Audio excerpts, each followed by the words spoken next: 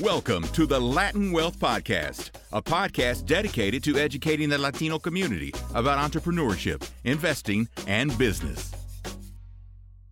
What's going on, Latin Wealth family? Welcome to another episode to the Latin Wealth Podcast.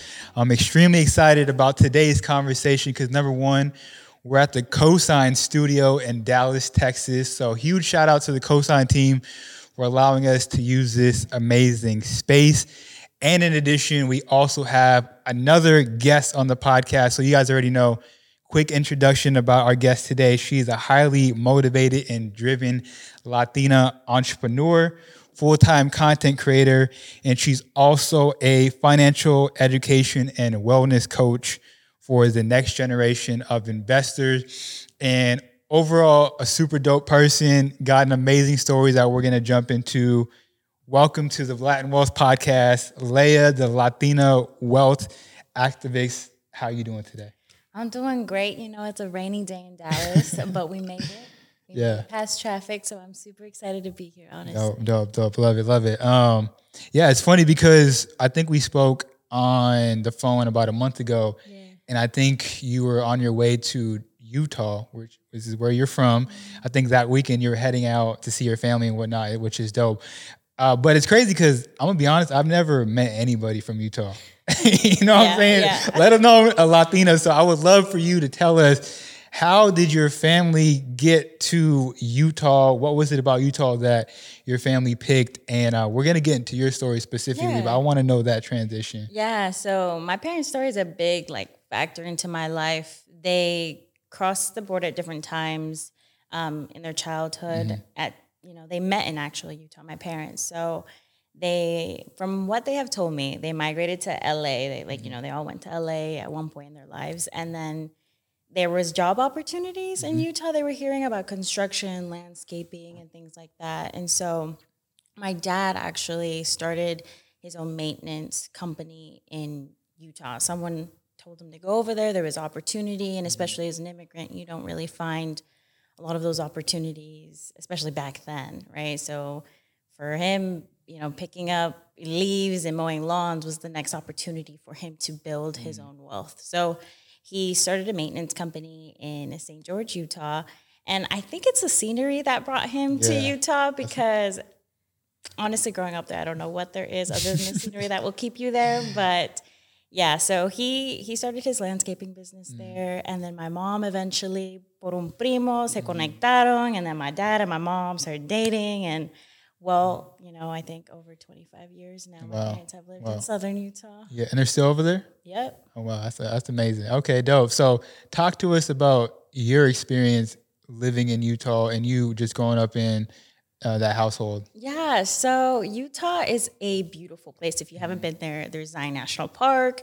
There's Lake Powell next door. Vegas is next door. You also have the northern Utah experience where you can go skiing, snowboarding, best powder in the world is what they call it, in Salt Lake City. And so you get a little bit of the snow and the summer heat and desert. And so people love to go hiking and do outdoors activities. And a lot of people like to think about Mormons when they think about southern Utah or even Utah in general, and there is a strong community of Mormons out there. So growing up as a Latina in a highly 100% community of Mormons, always being the only Latina in a room or the only person of color in the room too. So it was really hard to process all of that because I didn't really see the difference in my skin color until intermediate school, and someone would say, oh, well, you're not like me, or, because you have an accent. At that point in my life, I guess I had an accent. Now my English is pretty, they say whitewashed. Pero al igual, my parents just wanted me to be successful. They wanted me to grow up in a community that was safe, in a community where I would get really good education, because public school education is really good in Utah because we have, a lot of involvement in the public education. They put a lot of dollars in there. So, I went to public school. I didn't really have anything special about me until my grades started showing that. And that's where I was more of the books person in school, because there was not a lot of people like me doing sports or activities. The only thing that I could trust was being a nerd in school. And even my experience was I would literally build a community of, I would call us the brownies. Back then, it was me, mixed girls, Polynesian girls, and Native American women. And we would all get together and hang out because we felt secluded in our own schools. Yeah. And so we built our own mini community, which really brought me this love for building community later on in life. I didn't know that's really where it rooted from. But even in our household, there were salvadoreños, pero una comunidad bien chiquita. And it was all my cousins and primos. And so it was really hard to expand and find your own culture in Utah. So for me, living there was like, okay, well, this is one part. I'm already the one Latina, but then adding the fact that when I identified as queer, that was a whole other experience because that was a version of me that I had to hide in Utah. Got it. Talk to us about your experience growing up in a household where your parents are entrepreneurs and business owners. Walk us through, what were the conversations like when speaking about money and business in your household? Oh, yeah. So because my parents are entrepreneurs, I knew about business very young. From the age of 5, I was with my dad working in, construction in his landscaping business because he already had maintenance, landscaping, and started expanding. 5 years old?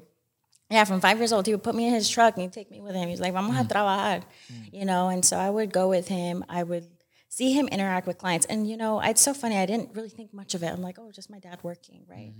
But as I grew older, I got more involved with his business because, he needed my help. He didn't know everything about business. He didn't know how to speak fully English, but he would get help from allies who would want to help him build his business. So eventually, once I started going to high school, I actually was also in college studying finance and business. And so that is where I really got more involved in that process of helping him with his systems and helping him with his accounts, doing his bookkeeping. And honestly, a lot of my knowledge comes from my dad. And, he's an immigrant. He's from El Salvador. And so learning from him, I guess I didn't take it. I took it for granted at first because I was like, okay, I'm learning from my dad, but it was just another day of entrepreneurship, another day of running a business.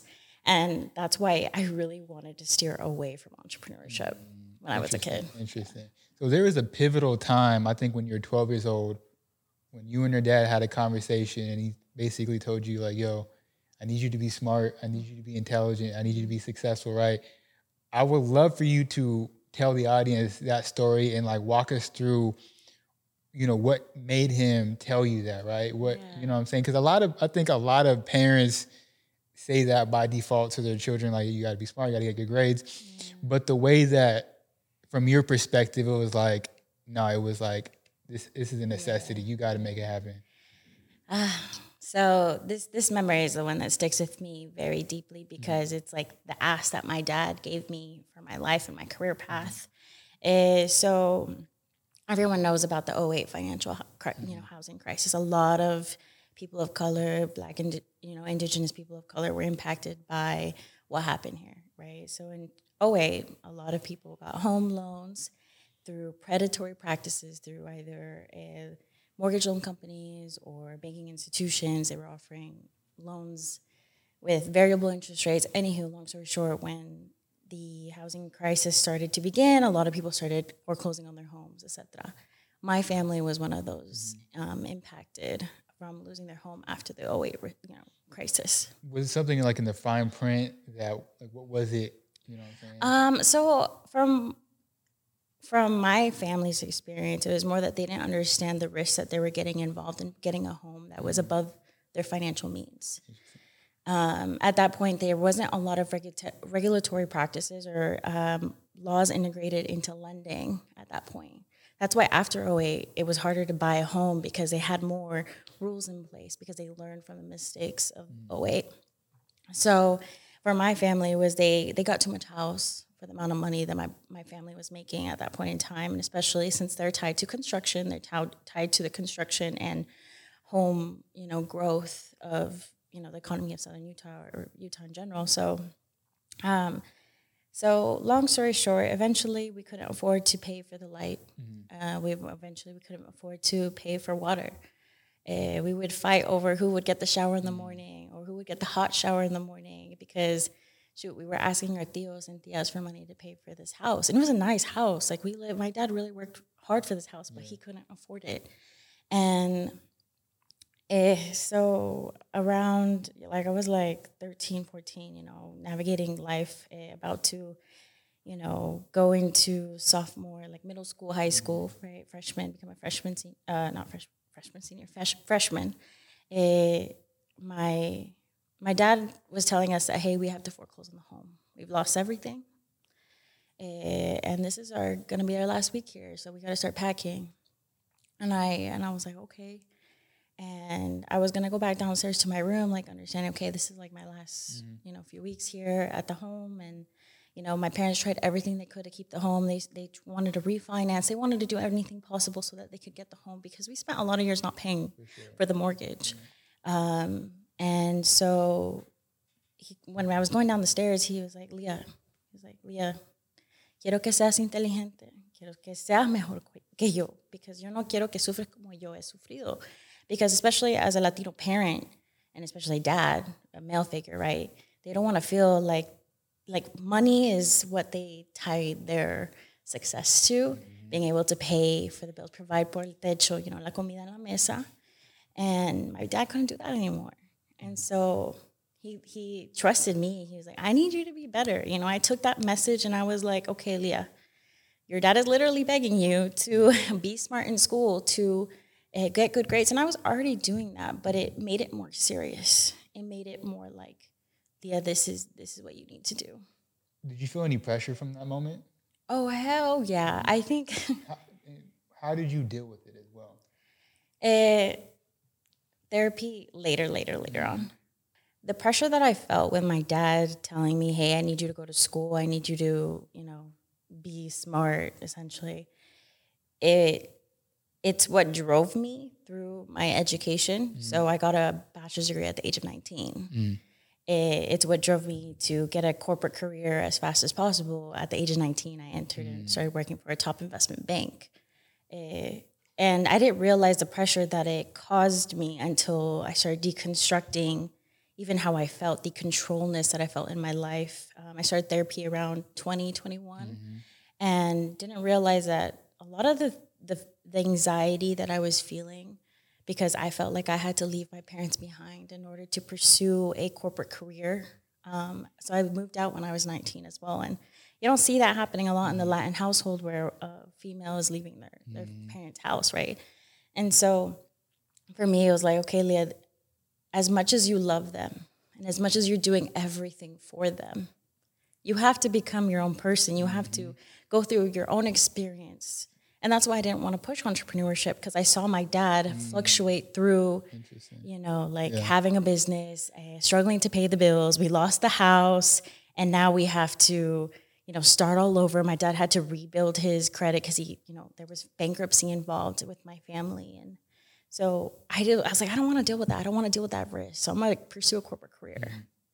And that was another shift in my life. Yeah. Well, thank you for sharing that. And shout out to you for going to therapy so early on in your life because 20, 21-year-old, I don't know too many people going to therapy at that age. And I think there's such a negative stigma attached to therapy.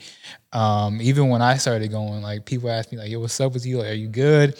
I'm like, I'm good. It's just look, some of the things that we've been through as a child, these things that we've seen as normal, they're really traumas that we need to dig up and fix and work on, right? And that's all I'm trying to do. I'm just trying to be the best that I can be. And, therapy can definitely help you with that. So you started in the corporate world. You talked to us about that, the company that you worked with. Yeah, it was an experience. A lot of people know my experience with that company. So I worked at Goldman Sachs for 4 years. And for the people that don't know Goldman Sachs, can you give us some type of comparison or I know it's a company that a lot of people in the financial space they want to work at. Yeah, it's like the Apple of tech. It's like the Google of like compare it to that industry. It's like the Apple and the Google of banking, essentially. So Goldman Sachs used to be very exclusive in a sense that you had to have multi-million dollars to even be considered as a client when I first started.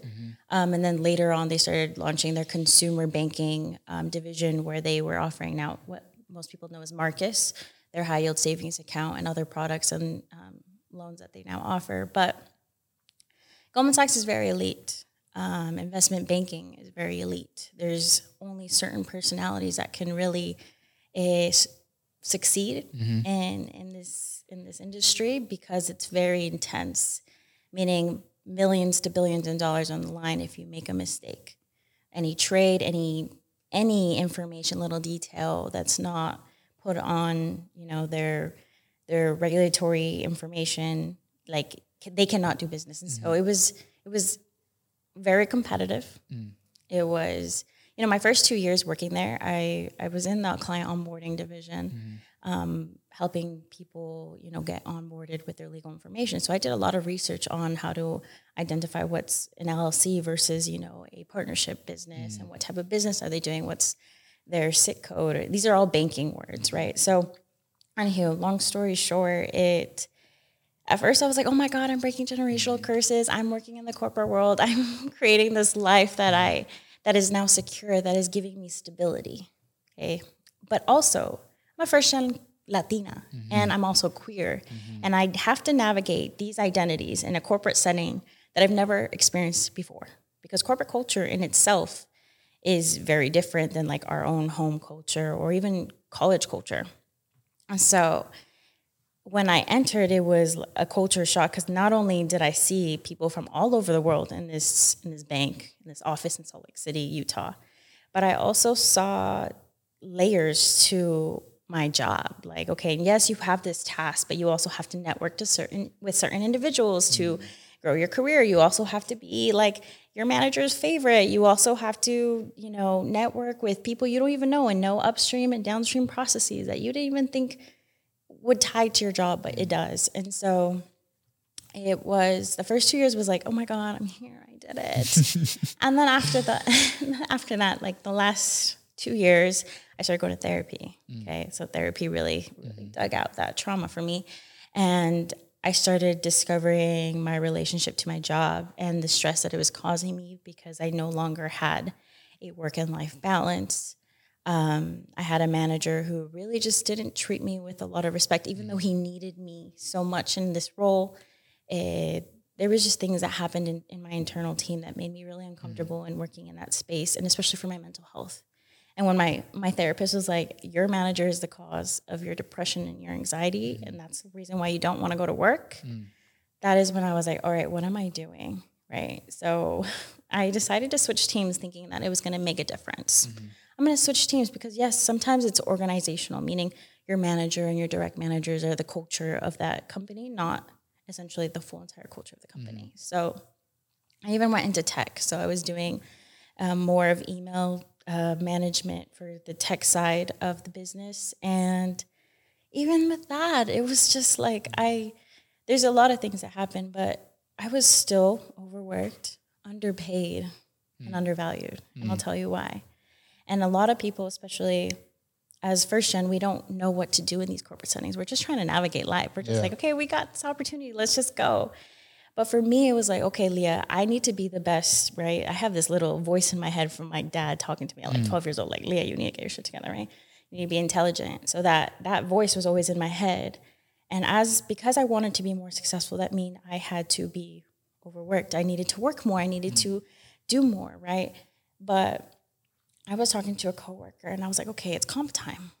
They told me if I work in this role for a year, I will get good comp next year, right? So a lot of bankers wait for comp season, right, to see what their new salary and their bonus is going to be, because they say in banking your bonuses are fat. That's a lie.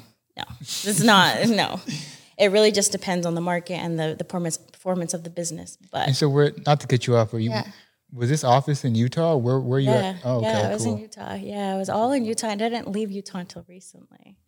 So yeah, this was all based out of Utah. And I was talking to my coworker, like I was saying, and I was like, so how much money do you make? I was like, I want to know how much money you make because comp season is around the corner and you just got onboarded. I'm teaching you what I know. So I want to know what you make so I know that that's like my base level, right? Tell me why she tells me that she makes $60,000 more than me. Wow. 60,000. Go for her. Well deserved. Yeah. Well deserved. Wow. Not saying that she doesn't deserve that. No, she deserved it. But the difference between me and her is that I was an internal hire, meaning I grew up in the business and she was a lateral hire, which means she is external. She already has market value. My market value is whatever Goldman dictates. So that is where I had a problem. I had a big problem because I was like, okay, I just got my master's degree in finance and information systems to be the best product manager you ever had on your team. And you're telling me now that I'm $60,000 underpaid. Comp season is in 2 months. So I'm trying to prepare this conversation, right? You eventually learn the corporate politics of how to navigate that conversation. And did you feel yourself conforming to like that corporate world? I mean, you talked about your identity as a queer woman, as a Latina. Did you feel yourself like moving away from who you were a little bit? Yes, I was completely disconnected from my purpose, from what I even wanted to do in my life. Like I said, my work consumed me to the point that outside of work, what I was talking about with my friends was work. What was your purpose at that point? In my head, I was like, I'm going to become an MD at Goldman Sachs. I'm going to be the only, queer Latina managing director in this bank. I'll make a difference. That's what I thought. So comp season comes around, you're preparing for it? Yeah, comp season comes around. They tell me, Leah, so you are a senior associate on this team. And unfortunately, pandemic happens. I look at these, I have a master's degree in finance, right? So I learned how to study financial statements. So I went to their financial statements. I looked at how much money they were putting towards compensation for the last quarter. And I was like, they're not putting money in compensation. They're putting it in their cash, which means they're hoarding their money to protect themselves for any risk in the pandemic. And they're going to do it at the cost of also their employees. Because even though they're making good money, they were announcing, oh my God, it's the top year of our business. And when I was looking at the math ain't mathin' for their employees. So tell me why they tell me, Leah, we're going to remove your overtime and we're going to make you a full-time salary because they had different structures of exempt and non-exempt for overtime. And so they're like, we're going to remove your overtime, which I was working hella overtime, and we're just going to pay you $63,000. Right, 4 years in, a senior associate at this point. And my coworker makes over that, close to $120,000. So I'm over like, okay. So how do I have this conversation that my peers make more than me? I know all my peers make more than me. They all make six figs. They're in tech, right? And here I am teaching this other person who makes more than me. She deserves it. But also I'm like, okay, what about me, right? So we had that conversation, and they kind of took that with like, okay, Leah, but that's not how our policies work. You're internal hire. You kind of go through this process. HR thinks this is the best rate for you and your experience and your, what you offer to the team. And I was a top performer, don't get me wrong. And I was like, okay, that's what you could do for me. Okay, I'm going to take that. Okay, so I accepted it, even though I'm losing money because that overtime was having me make over $70,000. Okay, $70,000 to $80,000 is what I was making with overtime. So telling me no overtime, I'm losing money, right? And I got big mad. I was like, okay, so what do I do to fight back, right? I'm like, I got to start a side hustle. I got a mortgage to pay because I had bought a home in Salt Lake City at that point. And I thought I was going to be so secure here, right? So I have that conversation, go back home, start talking to my older brother. My older brother lives in Spain. He's an entrepreneur. He teaches English to Asian students. He has a whole company, and he's opening and starting an app. And so I was going to talk to him. He's wise, right? My older brother. And he was like, Leah, just start your own business. Start a side hustle. Start a passive income. We're in the pandemic, Go home. Think of something that you're good at, that you love, and start something. And I knew I always wanted to help my comunidad because at this point, I'm having a come to Jesus moment. Like, what am I doing? If I work for this bank, I've been working for, here almost 4 years. I'm like, and there's still, I feel like I have to fight for my value, even though they know what I'm doing and they know how I'm performing. They know I will go. I've been working 2 a.m. For them. I've been working for our Bangalore time zone, our Warsaw time zone. I'm over here working multiple time zones for them. And for what? To make more multi-billionaires rich? What about my people? What are they doing? Losing their jobs in the pandemic. At home, unemployment, can't work because they're in the service industry. All my friends are telling me, Leah, I don't know what to do. I have my business. I can't go to work. We're all in lockdown. I don't know what to do with my money. And I'm like, okay, this is what you should do. Here's quick tips, okay, do you have your savings, emergency fund? Start talking. I started having those conversations with them because through my own education, I learned personal finance. So I'm over here like, okay, I think I can do that as a side hustle. I can help people with their business because thank you, Daddy. Daddy taught me how to run a business. And so I was like, I can start one. My dad did it. I know the skill sets. I know how to talk to clients. I know how to help people even start their own business and run it correctly. I was like, okay, I'm going to take this knowledge that I learned in banking, tell me what I learned from my daddy, learn what I learned from school. I'm going to make this business. And then, No, go ahead. No, and it just all came together. I was just going to say, like, so when people ask, like, yo, what type of side hustle should I start? Like, I don't know what side hustle to start. You just broke it down in a way where I think damn near anybody can do it, right? Take what you're knowledgeable about, maybe take something that you've known about for a long time and put it together and, create a service or a product out of that. I think a lot of times people just simply overthink the ability to bring in more income, right? And I love that you took what's already been taught to you over the years and you just found a group of people that needed this information at a really good time where, like you said, businesses were closing down, people were losing their job, unemployment and all that, so they needed your service. So you started putting this information out on social media a little bit, and then your job found out about it, right? And walk us through that point and what happened when they found out. Yeah, so, it's a moment that I'm like, it happened. Yeah. I was trying to follow the rules. So I talked to a mentor and I was like, hey, so I have this side hustle. I'm not really making a lot of money, but I just opened an Instagram for it. I've only been helping my family, but I think I can do something with it. I think I could change the world with this.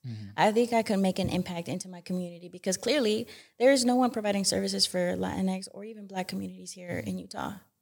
Period. Any consulting, any finance, education, support, nothing. Wow. And so I have a market that's been untouched. I took what I knew from what I learned and I was like, okay, there's a market that I can serve and I'm really passionate about this. So what do you think I should do? I want to open my LLC. I want to get this started. I want to get this flowing. And she was like, okay, well, all you have to do is report it to compliance. Just fill out this form. You got to report what you're doing in your free time to your job. Interesting. Yeah, so that's just how it works, and because they have a lot of regulatory policies in banking, so I understand why. It can be a conflict of interest. Yeah, conflict of interest. So that's what ended up happening. So I had reported it. They denied my request, and I was like, okay, they denied my request. So I'm going through this mental battle of, do I pick me or do I pick them? Right? Make zero income, not know how much money I can make, take that risk that my parents have always taken. Or just follow the way that I was taught, institutionalized to believe that is the road to go. Get a corporate job, move up the ladder, and ta-da, you made it, right? So tell me why they deny me, and then I have my Instagram still open because people were starting to follow me, like my friends and my family, they were supporting me, and I was like, okay, well, I'll just keep it up. So then around February, so around this time, 2 years ago, they put a notification on my calendar, hey, you have a scheduled meeting with compliance and my senior manager. And so they found out, obviously I was honest, and they say, Leah, you have a conflict of interest with your business and with your role at Goldman Sachs. And I was like, well, I'm in tech. I'm no longer in client onboarding. I'm no longer tied to any service. I'm literally back end, and I have this business that is going to help people. that has nothing to do with what you do. It's all very small scale. These are not people you're ever going to touch. And they pretty much said, pick your business. Either you close your LLC and continue to work here and you'll be fine. Or if you don't, there's going to be repercussions. There's going to be risks, right? Yo de mensa, I don't like saying I was mensa, pero I didn't know. I didn't know at all because no one teaches you that you know, how to speak to compliance or HR. But I was like, well, I'm already in discussions with my manager about my compensation and I'm considering leaving because I'm not being compensated my value, right? And so they said, oh, well, since you're not, you left that you're door like, open. since you're already trying to get leave, like, might as well, like, this is your last day. Here's the link to resign. My senior manager just sent me the link and he's like, I'm so sorry. And that's it. Yeah. So the way I look at that situation is I know, and you've told before, afterwards, you know, it was something difficult to deal with. Like you were depressed, you know, you was at your parents' house and you was going through it, right? The way I look at that situation, and I've kind of been through something similar where sometimes, I mean, obviously God had a bigger purpose for you. And I believe sometimes God just got to snatch you up by the neck and put you where you need to be. Yeah. You know what I'm saying? The whole time you're telling your story, like you're talking about your community, how you want to give back, how you want to leave an impact. And, you know, you're investing more into another company than you are into your own community. And I'm telling you, sometimes it's happened to me, like literally damn near the same situation where God would just snatch you up by the neck and be like, I need you over here doing this. So you get fired and, you know, the next couple of weeks, I know you're going through it emotionally. You're trying to figure it out. And then I know your dad comes in and was like, yo, you got to, all right, come on, turn up. It's time to get going. Yeah. So walk us through, what was the next thing after that? You had your Instagram account. You're helping people out. All right, it's time to get up out the bed. Your dad's like, it's time for you to get moving. What's next? Yeah, so I was having a whole Leah's dying. My whole identity was gone. You know, I thought I was going to be that MD. You know, that didn't really happen. So, you know, morning, and my dad's like, okay, hacer dinero, levántate. Y yo como que, okay, well, let me mourn a little bit. Like, I'm sad. Right. You know, but he's like, Leah, this is what I work. This is why I do what I do. So sell your house, move in with us, and start your business. And I was like, okay, that's like my whole life is up there, right? But this is in a moment where me and my dad actually started communicating again after a few months of not talking. Because of my queer identity, there's a lot of homophobia in my cultura, and especially at home. And so this is the first time that me and my dad are you know, actually coming together to respect one another and be there for each other. So for me, I was like, okay, my dad says it's okay, so we're good to go, I guess. So I just really started posting on Instagram my story and being fully vulnerable with the community that I was making. My community started with like 40 people, then it was built to 100, 200, 2,000. And it was just me being vulnerable, me sharing my experience, me sharing that, hey, like, shit happens, clearly. Life cannot be controlled, but what we can control, what we can protect is our money and our wealth, right? Because I don't want people to go through my mistakes. Because when I got not fired, I literally resigned, but when I went through that whole experience, I wasn't ready for it. A lot of people were like, Leah, are you really going to take this risk and resign and not have income to pay your mortgage and everything? I'm like, yeah, I'm going to take that risk. I'm going to take that shot for me. This is the only time I can take that shot. So I'm going to take it. And how old were you at this time? I was 22, 23. Yeah. So life has been very interesting in the sense that it's just put me directly onto the path that I need to go. Anytime that I've redirected, like you said, God picked me up and he's like, sorry, you had that vision, psych. No, this is where you need to be because we need you. Because like I said, in this moment in time, not a lot of people were talking about money. There's a few Instagram accounts that were talking about it, but never from a perspective of vulnerability and actually going through the struggle, right? I struggled in a way that's very different. Like, it's not the same struggle as someone who grows up in South LA or East LA, but like you know, it was a struggle in my community, right? Because that's a whole different ball game there, right? So I feel very privileged to say that we could, you know, rely on people to help us out, right? So I move in with my parents. I start working, right? And opportunities just started rolling in. Like, I see you, Leah. What you say resonates with me. You know, your experience, oh my God, can you help me?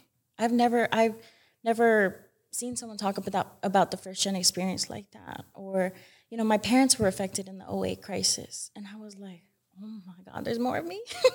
I was like, there's more of my comunidad out there that's not in Utah. There's very few that would say I'm from Utah. It's usually my friends from high school that would be like, oh yeah, I resonate. I was like, yeah, we grew up together. But then people from LA would come in and talking to me. People from Miami, people from New York, you know, people from Texas. And I was like, people see me like that, you know? I didn't think that small town, that's my limited belief, that I was like a small town girl would ever be in a place like this. But I'm very confident that I'm very aligned with my purpose. I'm very aligned of where I need to be because, like you said, God took me out of where I wasn't supposed to be. And that experience taught me a lot. Don't get me wrong. I learned a lot about the big boys up there. Yeah, for sure. But now coming back to my comunidad, I have a lot of knowledge to share that for me, ¿para qué me sirve tenerlo aquí en la mente? Like, why does it matter to have it in my brain and not share it with my community?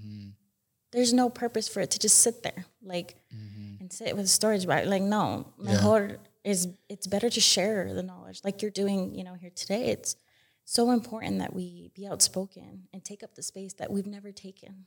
100%. And I love the fact that you were so vulnerable. I'm pretty sure you were sharing your story and everything that you're going through. And I think that's a gem in itself, because when you're vulnerable, when you show up the most vulnerable that you can be and the most real that you can be, people recognize that and they're willing to invest in you. They're willing to look out for you. They're willing to help you. And if you offer a product or service, they're willing to rock with you and follow you. And I mean, it proved for you. You said you started off with 40 followers and now you at over 20,000 or something crazy like that. And like over 80,000 on TikTok, probably more.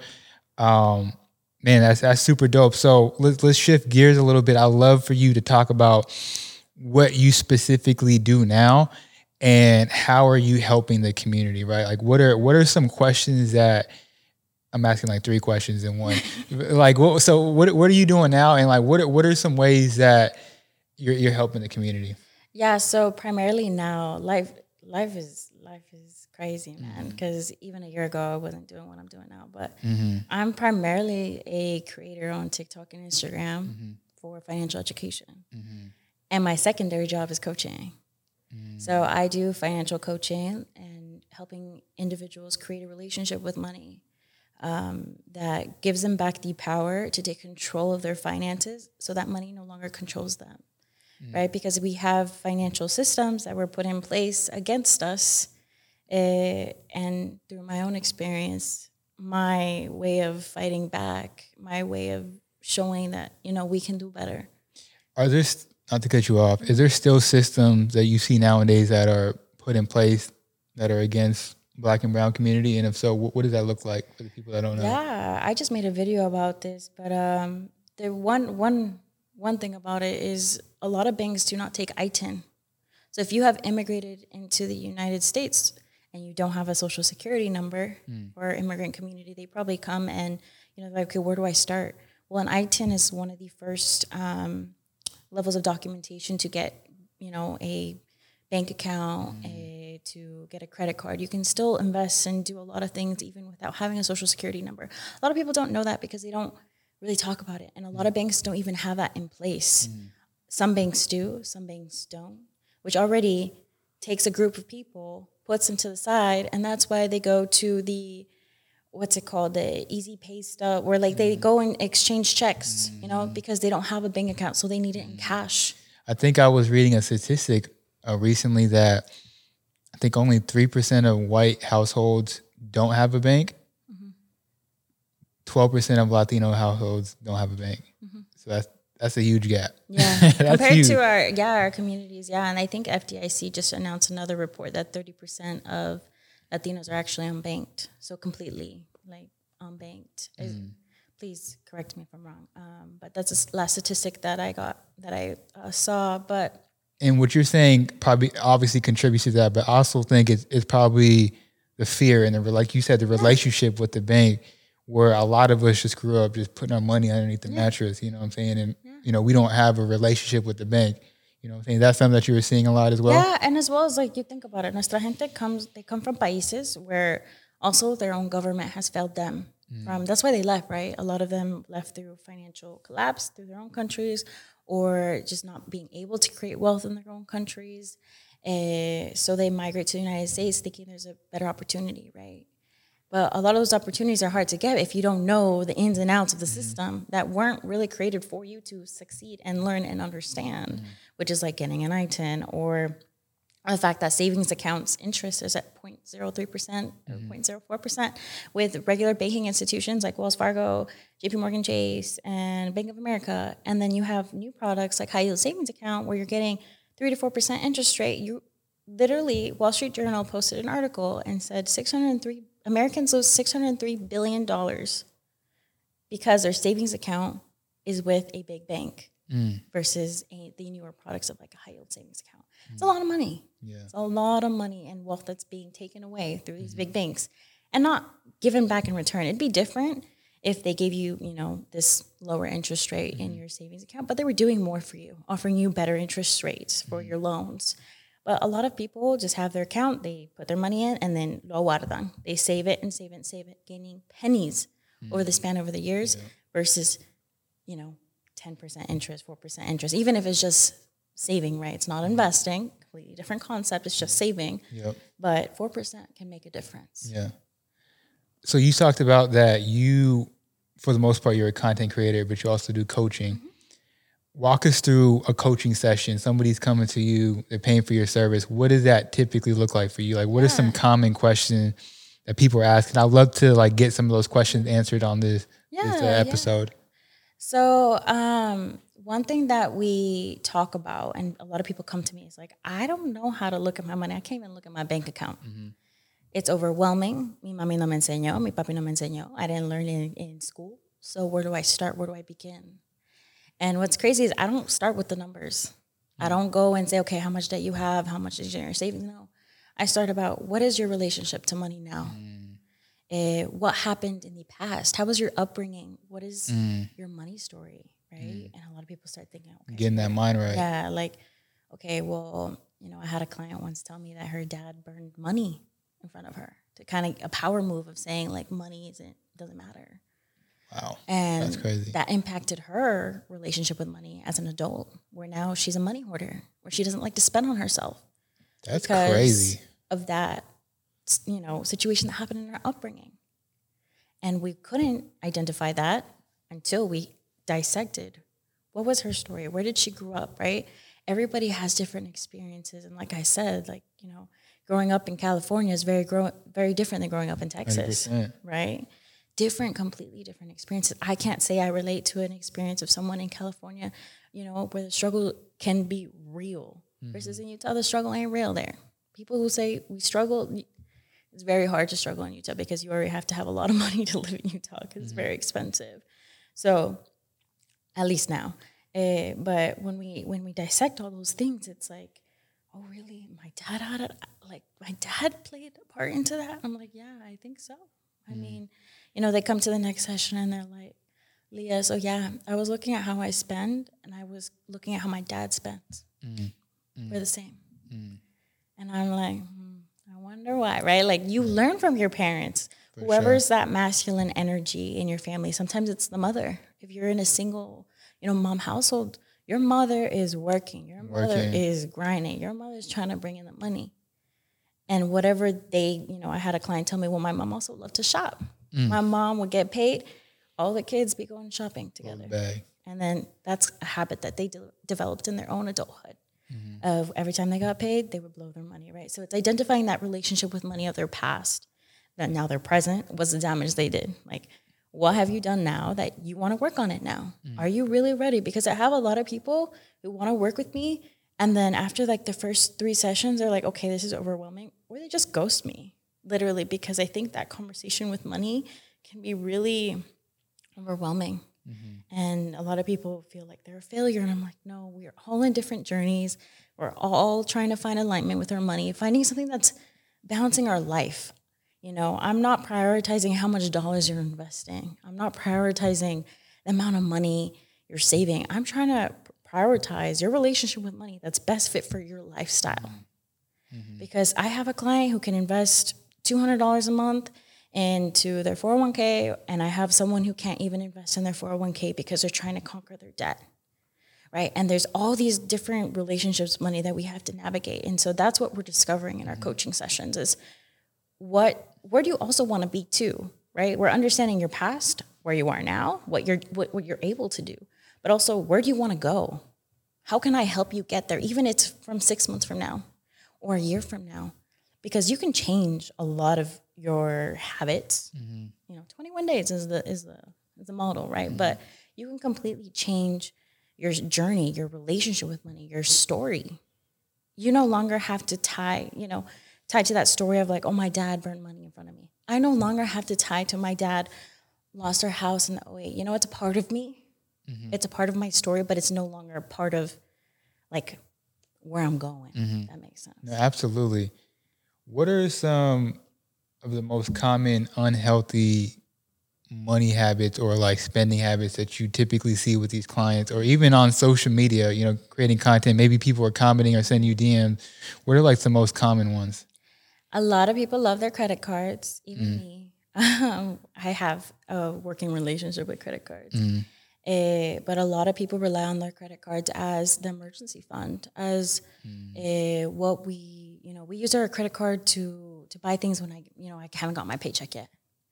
And I'm like, okay. And so what are you doing when you do get your paycheck? Well, I'm spending it on things that I want. So I'm like, so what about your credit card? She's like, well, it's there. And I'm like, okay, so you paying your credit card? No, like minimums, right? And that's how you start accumulating debt, by neglecting that credit card payment. And I like to put this into perspective for individuals. That 25% interest is going to those big banks in the first place. So if you leave money there, just know you're funding them. 25% or 22%. Right now, credit card interest rates are high because the Fed has interest rates high, so therefore it's playing into your debt. They're not bringing them down either. Yeah, and they're not going to bring them down, at least anytime soon. Right. So, when we're talking about this, what I see, the patterns, they're just avoidance. They don't want to look at their bank account. They get their paycheck and they go. They're like, I work so hard for this money, so I'm gonna go spend. I'm gonna go to the bars. I'll go drop it on alcohol. And don't get me wrong, I love to go to the bar, go to a happy hour, but also that shit adds up. These habits add up. And so we have to kind of go back down to the basics. Okay, what happens if we remove that credit card? Can you manage your finances? Can you still pay your bills if your credit card wasn't involved? A lot of people can say yes, a lot of people can say no.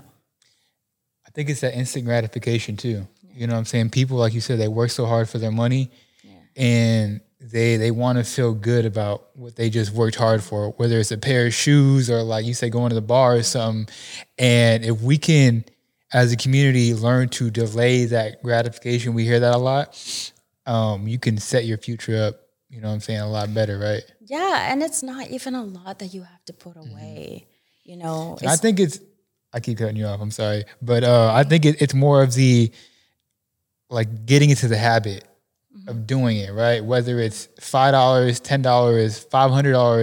And I love that you brought up, like, it depends on your lifestyle. If you're not making as much as the next person, it's fine. Let's put away $50 a month to get you in that habit, to get you to have that discipline to start saving and to get you where you want to be. It's 100% important that you understand the lifestyle that you have and also the lifestyle that you can afford. It's what we call lifestyle creep, right? So you could be creeping on your money, meaning you're overspending, thinking that you can have this lavishly life that they say on TikTok that every hot girl has, but that's not the reality of it, right? Like, your reality is a little bit different. You got more bills to pay, unfortunately. And not saying that you can't have that type of lifestyle. I'm not saying that. I'm saying prioritize paying off your bills first, and then go get your facial, and then go get, go splurge on whatever you want to be splurging on, right? what I've, with one of my clients, I was just having this conversation because now we're working like about 5 months together. So last few sessions, because we worked for 6 months. And she's like, in the session, I was like, okay, so tell me about your weekend. It's the first of the month. What'd you do with your paycheck? Did you get your, other paycheck? Because she has 2 jobs. She's a veteran, or she's currently in active military, but she's about to be released. And I told her to get another job so she has something lined up. And it's something that she loves. She's a trainer. So she's like, Leah, I got my training paycheck and I paid off my furniture loan. And I paid off my credit card. And I did, and then I'm waiting for my next paycheck and I'm going to put more to my savings. And she's like, and then I don't know what I'm going to do with it. And I was like, yes, that's what we're here for. I was like, do you see how different this was from like 5 months ago when you would have gotten that money? Where would have gone? She's like, Gymshark. I'm like, yeah, probably. Right? And so it's really just reframing the mindset of prioritizing, yes, your financial well-being and also your life, whatever that looks like, right? So I'm telling her, all right, did you save, pay off your credit card or pay your credit card? Because, some people are also in payment plans, like trying to figure out, what works for their lifestyle to pay off their debt. And it's okay because debt is neutral. At the end of the day, it served us a purpose at one point. Yes, probably we're chollando esa tarjeta like no other, but we forgive ourselves, we move on, and we pay it off, okay? Right. We can't stay with that debt, but it's like that transformation of being real with yourself. You're like, you know what? I did that. I have some clients that tell me, Leah, I did it. I was like, what'd you do? She's like, so, and it's being honest. It's being like, okay, so let's recalibrate. Yeah. What are we going to do about it? And I ask them to tell me versus me tell them. Because I want them to reframe their mindset. Instead of punishing themselves, they're going to actually create rewarding, actionable steps to conquer whatever they feel like, maybe they're overspent or have debt. I love that you said acknowledge it and forgive yourself. Let it go. You know what I'm saying? You made the mistake. Let's figure out how we can do better and fix it next time. Shifting gears a little bit, I'm curious. So we have like a group of Latinos that are listening to this, and there's a lot of information on here. Maybe they don't have the funds to, hit you up and like, purchase one of your services or engage with you. But where would you give, like, where should these people start? You know what I'm saying? That's what I'm trying to say is like, where should they start? There's so much information out there. There's so many people to follow. People talking about crypto, people talking about stock options, paying off credit card debt. Like there's just so much information. And I think that causes people not to do anything at all. Like it's just so much that they're consuming and they don't do nothing. Where would you suggest for our community to start? Where would you like them to start? Knowledge is power. I'm going to just say with that. So start educating yourself through books. And I know that sounds so antiguo, so old school, but books have a lot of knowledge, even from books written 50 years ago. I'm currently starting a book club. It's called Crecer Book Club, and we're reading Think and Grow Rich, and it was written in 1937. This book is old, right? But it has so much knowledge in it. I'm reading it, and I'm like, damn, they were talking about manifestation back in 1937. And I'm over here now reading this book, and I'm learning and reframing my mindset too. But there's so much information overload through TikTok and Instagram. Like now, financial literacy content is just available everywhere. Everywhere. Like you can get advice from anybody at these days, right? On TikTok, YouTube, even podcasts. But remember, finances are personal. No one has your same experience, right? You will have to customize what you learn to your specific life. Because yes, I might say, hey, it's really good to pay off, your credit cards, but maybe you don't have the funds to pay off your credit cards. So we got to start with the minimum payments. But maybe you have a balance transfer. It gets real complicated. So you have to, I like reading books as a starter point because these are people who have expertise, who have years of knowledge that they've, said, okay, I'm going to put it in a book. Another book that's really great is We Should All Be Millionaires by Rachel Rodgers. Highly recommend it as an empowerment book of giving you that confidence to be that next version of yourself. Because mindset is really what it starts with, though. Like, as much as like I said, there's financial literacy content everywhere, but your mindset really is what makes or breaks your relationship with money, your relationship with your friends, life in general. Because I'm telling you, if I sat and compared myself to everybody or said, what if I, had this, or, I can't have this because of this, I'm comparing myself, I'm down, like putting that negative energy out there. I'm not aligned anymore because I'm so down. I have a lot of people telling me, well, I just grew up here. I'm from, Minnesota, or I'm from somewhere that doesn't have a lot of community or doesn't have a lot of resources. I'm like, you can be better than them. We can get you the resources that you need to align yourself with the path that you want in your life, right? And there's a lot of content out there. I love books. There's always creators with workshops, but I always like to recommend that we need to background check our creators sometimes. I think that's really important. So go on LinkedIn, look at their experience, what impact they've done with the community. If you want to get advice from a creator of someone like me, or even someone who's just posting money content, right? Because like I said, finances are so personal, but I like to always go back to the basics of books. Yeah, love that. And we can start wrapping this thing up pretty soon. And I know, if I'm not mistaken, you have a financial literacy and empowerment workshop coming up soon. So I'm planning one. I was gonna do one a little more sooner, but I moved. Okay. So I have one coming in March. Okay. That's still pretty soon. So for the people out there that want to connect with you and learn more about this whatever you're doing with the workshop and whatnot, the events, where can people reach out to you? Where can people find you? Yeah, so you can find me, the Latina Wealth Activist, on Instagram and TikTok. My website is latinawealthactivist.com. If you want to learn more about my services, any workshops, any events, you can go to the riquezaco.com, where I have all my resources, as well as I have a free club where people can learn with me. Like, my book club is free because I think knowledge should be accessible. So I try to do my very best in making things as accessible as possible, but also gotta get paid, because we got this experience and it ain't free. Absolutely. So you can find me there. I do my very best to, my mission is really to just talk money in a real and transparent way, to give financial education and make it accessible, because it is a privilege to know financial literacy, unfortunately. Absolutely. And one last question: who is one person that needs to be in a Latin Wealth podcast? The only exception is you got to be able to know them. Who should I bring on to the Latin Wealth podcast? Let me see. I'm trying to think. Have to be with money. Anybody. It can be entrepreneur. It can be whoever. Let's call on La Valletera. Okay. La Valletera, she provides financial education in Spanish. And so I really love her content. She's Boricua. And so she's out there living in Puerto Rico. Okay. So I love her content. Yeah. Cool. Dope. We'll definitely have to connect with her. Yeah. And with that being said, you guys know where to find us on Instagram at Latin Wealth on Instagram. This episode is going to be available on YouTube, Spotify, Apple, wherever you stream your podcast. And with that being said, thank you for tuning in. It's your boy Chris. Catch you guys next week. Peace.